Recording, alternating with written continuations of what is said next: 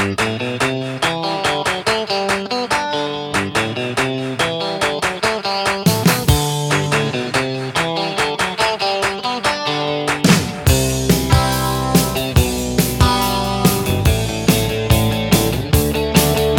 welcome to another episode of the Home Run on Wheels podcast, where we chronicle the baseball trip of a lifetime while raising awareness of the needs of children in the foster system through our partnership with Children's Hope Alliance.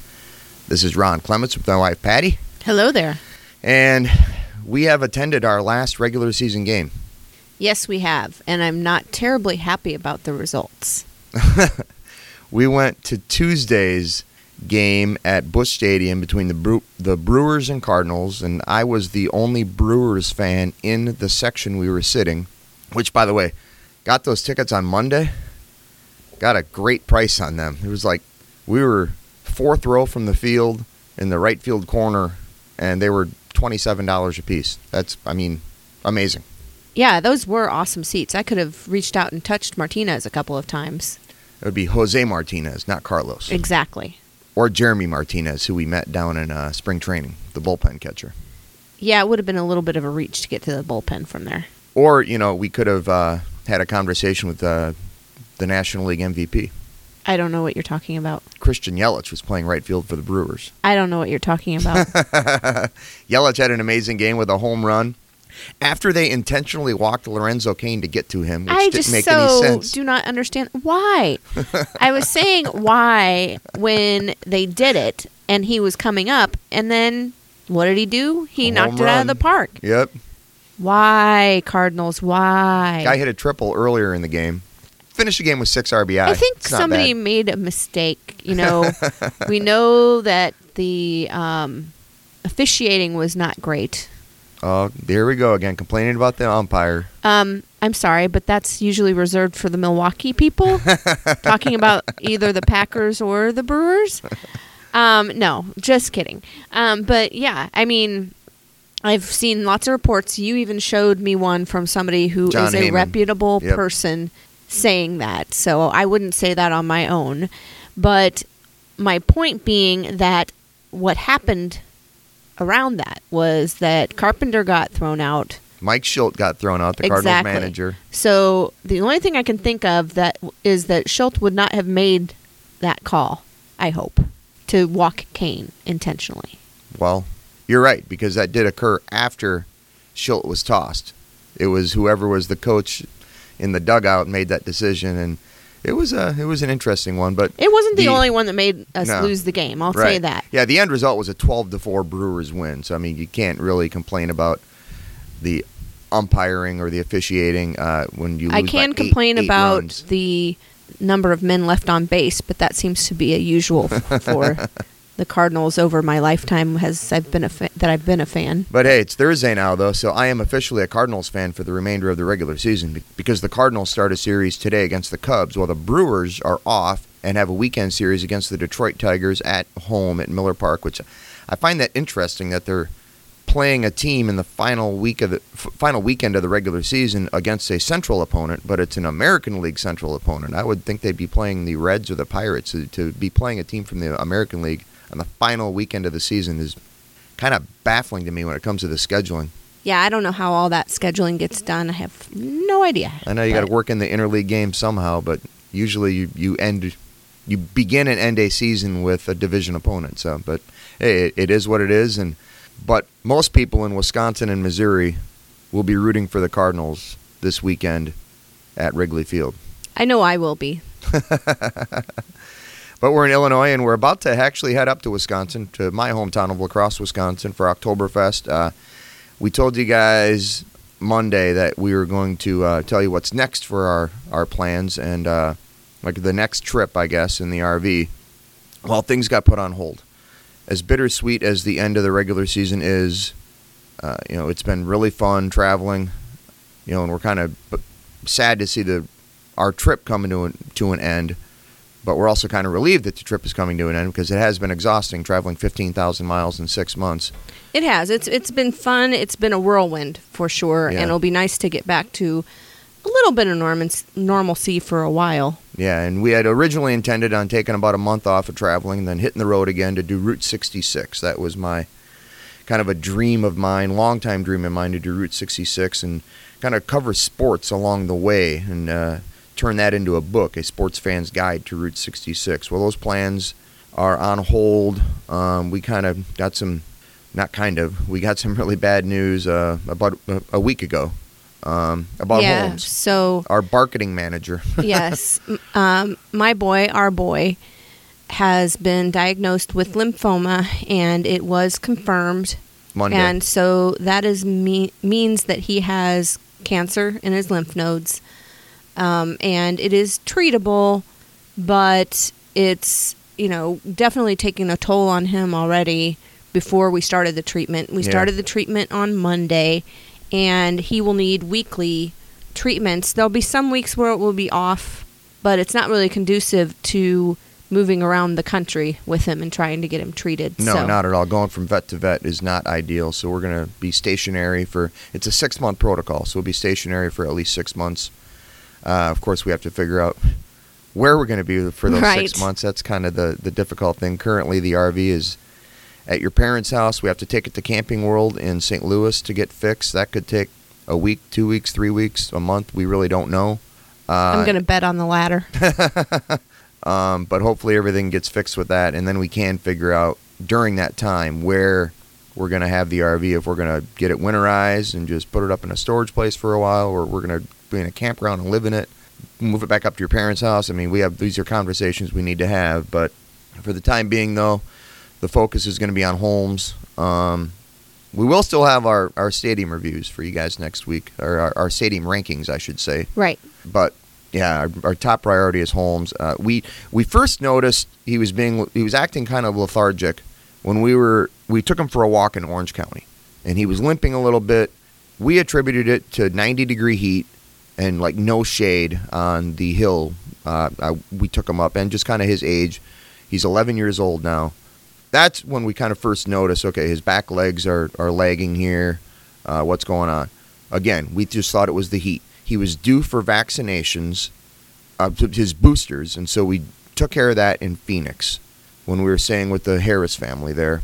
And they have pets, so they recommended a vet. And so, and she, the vet, did a physical on Holmes, and she said then his lymph nodes were a bit prominent. Swollen. Yeah, prominent. And she said, might not be anything to be concerned about, but you should get him checked out soon.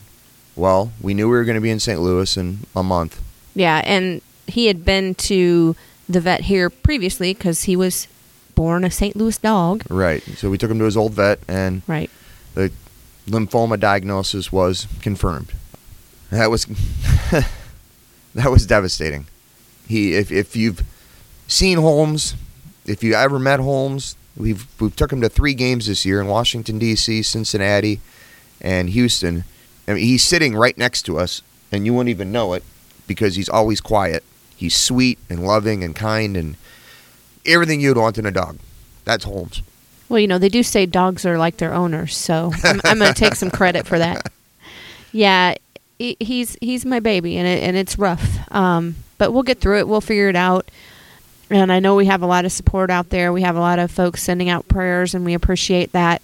And, yeah, we'll just keep loving him and hope he gets to feeling better and more himself. We can see a little bit of change, a little bit of improvement, but not much yet, but it's way early. So we're expecting more, and he'll get lots of cuddles from us and from Grandma and Grandpa and probably aunts and uncles and my everyone grandma else. and Grandpa. Right. As we're going up to Wisconsin today.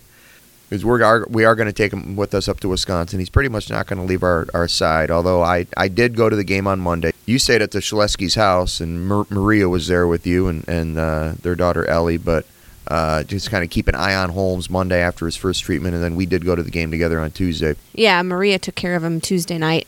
Which we're very thankful for. She even got a text message from her that said, hey, Holmes is doing okay. Yep. He was even on the couch, which... Right. Because his back legs are he's got really bad joint stiffness or pain. I wish he could talk to us to let us know exactly how he's feeling. But, exactly. But it's good that he was able to jump up on the couch, which is it's a favorite spot of his to get up on the couch and just sprawl out.